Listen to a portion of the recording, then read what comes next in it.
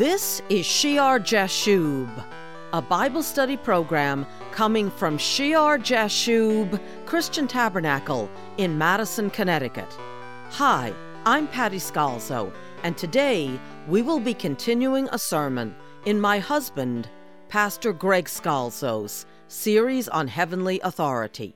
The current message is on the gifts of healings, and when we left off, Pastor was in Luke chapter 8.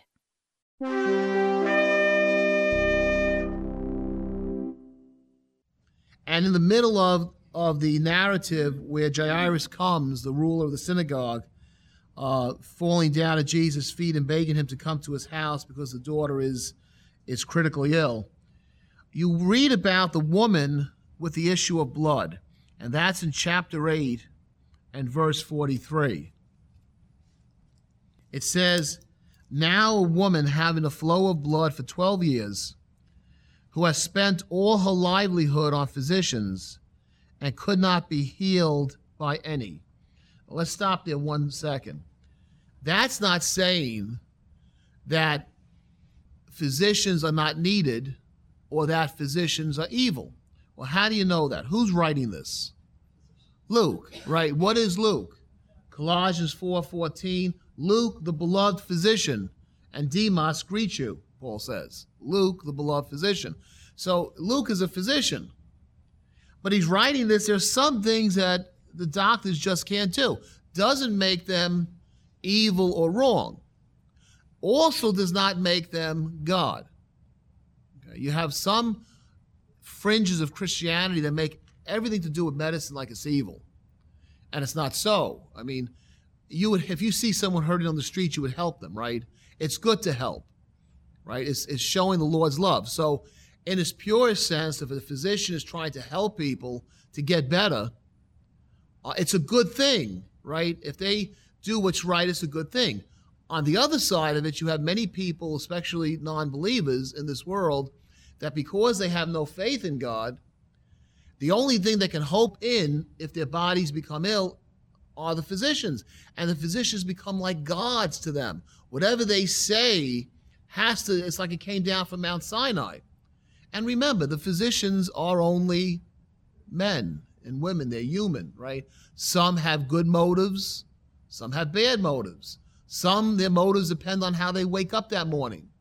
Some like to make money, right? And they can make a lot of money because this is not a luxury. This is a necessity, right?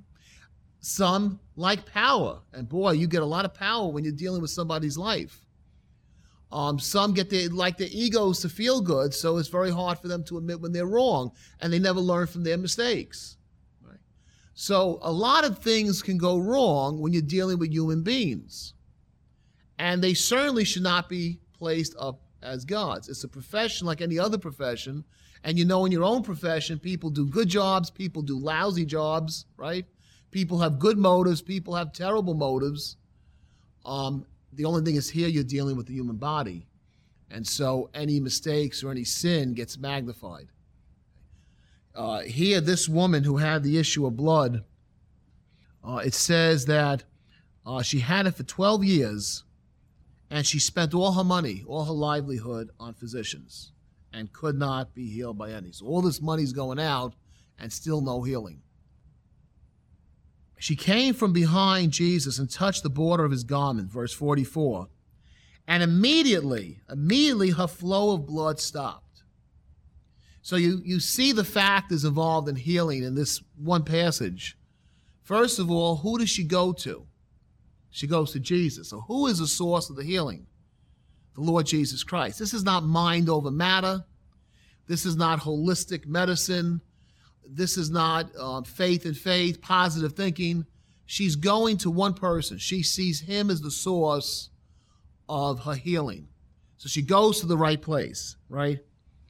And she touches the border. She just touches him. She has faith, right? She has faith if she just can touch. He's so holy. He's so good. The anointing of the Holy Spirit is so strong upon him. The miracles that happen if she just can get close enough to touch that garment. That she's humble. She's touching the border of his garment. She's bowing down to touch the hem. She considers herself nothing. She considers him everything. She touches the garment, and immediately, her flow of blood stopped. And Jesus said, "Who touched me?" And when all denied it, Peter and those with him, they're confused. They say, "Master, the multitude throng and press you, and you say, 'Who touched you?'" They're all touching you. They're all pressing, trying to get near you. Right? But Jesus said in verse 46, "Somebody touched me. I perceived power." And that word we read the scripture last time is dunamis, right? Power. I perceived power going out from me. He could feel the power, the flow of that power of the Holy Spirit that's involved in healing going out of him. Now, many people are there with wrong motives. They want to get a miracle. They're crowding around Messiah. But this woman really touched him in that she touched the heart of God. She came with the right attitude of love and submissiveness and faith and going to the right person for the right reason, not for the wrong reason. It's not wrong to want to be healthy. Some people feel that if they ask God for healing, somehow they're being self-centered. But it's not wrong to want to be healthy, because if we say we belong to Jesus Christ and we want to serve him, it's very hard to serve him when you're sick. When you're sick, you need people to serve you. How can you serve other people? How can you turn around and do anything the Lord wants you to do, right? Now, we know you can witness from situations of sickness. You can be a witness to people. But as far as being able, I mean, if Peter and Paul and James and John are totally decimated with sickness, leprosy comes on all of them, and they say, well, this is just my lot in you, Lord. I'll suffer for you. Who hears the gospel, right? You need to have wholeness to be able to do the things God has for us to do.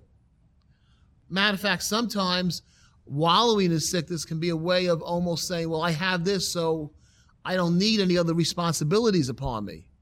When God wants us whole and to take the responsibility he has for us to accomplish. She comes with the right attitude to the right person and the right faith. And so all those people can touch him, but she is the only one that has really touched him in the right way, that automatically. It may be that he was not even aware of who she is at the moment. We don't know if he's saying this as a test, or if he, because he becomes Son of Man, if at that moment he doesn't have the knowledge of who the person is, it just goes out from him immediately to her. Somebody touched me, for I perceived power going out from me. Now when the woman saw that she was not hidden, she came trembling and falling down before him. She declared to him in the presence of all the people the reason that she touched him and how she was healed immediately. And he said to her, daughter, be of good cheer. Good cheer. There's joy in healing. There's joy in healing services. There's happiness when people are healed in the name of Jesus. Be of good cheer. Your faith has made you well. Go in peace. Now, Jesus has made her well. The Spirit's anointed upon Jesus has made her well. But he says, your faith has made you well. Because the Lord desires to heal. He desires to heal. He says, I am willing. So it's a point of joy, and our faith opens up the door for his healing to come into our lives. Now in Nazareth, where they didn't believe in him and they had no faith, he could only do a few miracles. So there is importance to faith but not faith in faith. Not faith in some hyper faith movement. Faith in Jesus Christ, trusting him, believing on him, opening the door for the healing to work. And you know, there's season in season and there's out of season. He's here, he's talking to the multitude, he's teaching the multitude, he's healing the multitudes. The Spirit of God is there. He has a spirit without limit. So when she touches the hem of the garment, the healing is immediate, right? It's in season. There are times it's out of season, when it seems like God is so far away and that there's such a demonic cloud cover around us and the healing doesn't come quickly. But it's the same Lord, and it requires us to pray through those times and pray and seek God patiently. believing in him because he is. And soon those clouds pass, even out of season. And sometimes the faith that we have out of season is more important than the faith that we have in season. Because when you're seeing things happening around you and everyone's being healed, it's easy to believe. When you're struggling through it and the devil's telling you God's not there, this is not going to happen. Look at this situation. Look at that situation. That's out of season. It's very hard to have faith. That's the time we need faith even more. Be of good cheer, daughter. Your faith has made you well. Go in peace. And there's peace in her life. There hasn't been peace in her life for 12 years. For 12 years, she suffered. And then he goes, and the ruler of the synagogue's house comes and tells him your daughter is dead.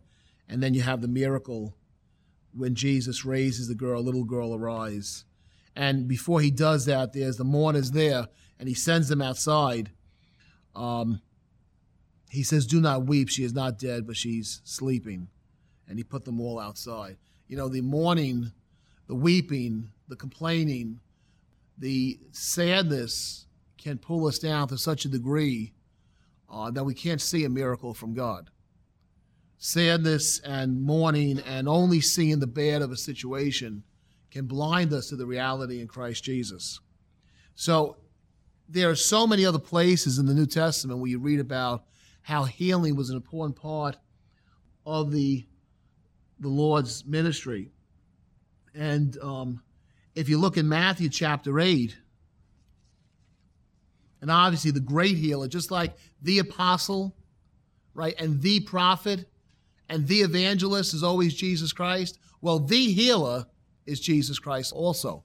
Only him. And then the Christians are little Christ. We walk in him, and he gives us gifts through the Holy Spirit that we share in that anointing.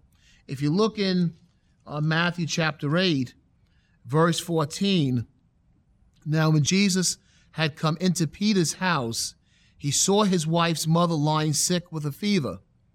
So he touched her hand, and the fever left her, and she arose and served them. See, once she's healed, what does she do? She gets up and serves him, right? She serves him and she serves the disciples. So healing goes hand in hand with service. To be whole, to do that which the Lord has called each of us to do. And when evening had come, verse 16, they brought to him many who were demon-possessed. And he cast out the spirits with the word and healed all who were sick, that it might be fulfilled, which was spoken by Isaiah the prophet, saying, he himself took our infirmities and bore our sicknesses. So in this process of casting out demons and in healing all who were sick, it's fulfilling what Isaiah says when he prophesied, he himself, Messiah, took our infirmities and bore our sicknesses.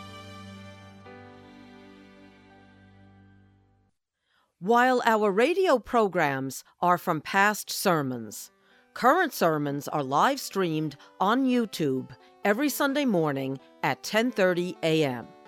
You can search YouTube for the Shear Jashub Christian Tabernacle channel, or you can use the link on our church website at shearjashub.org. Join us next time for Shear Jashub.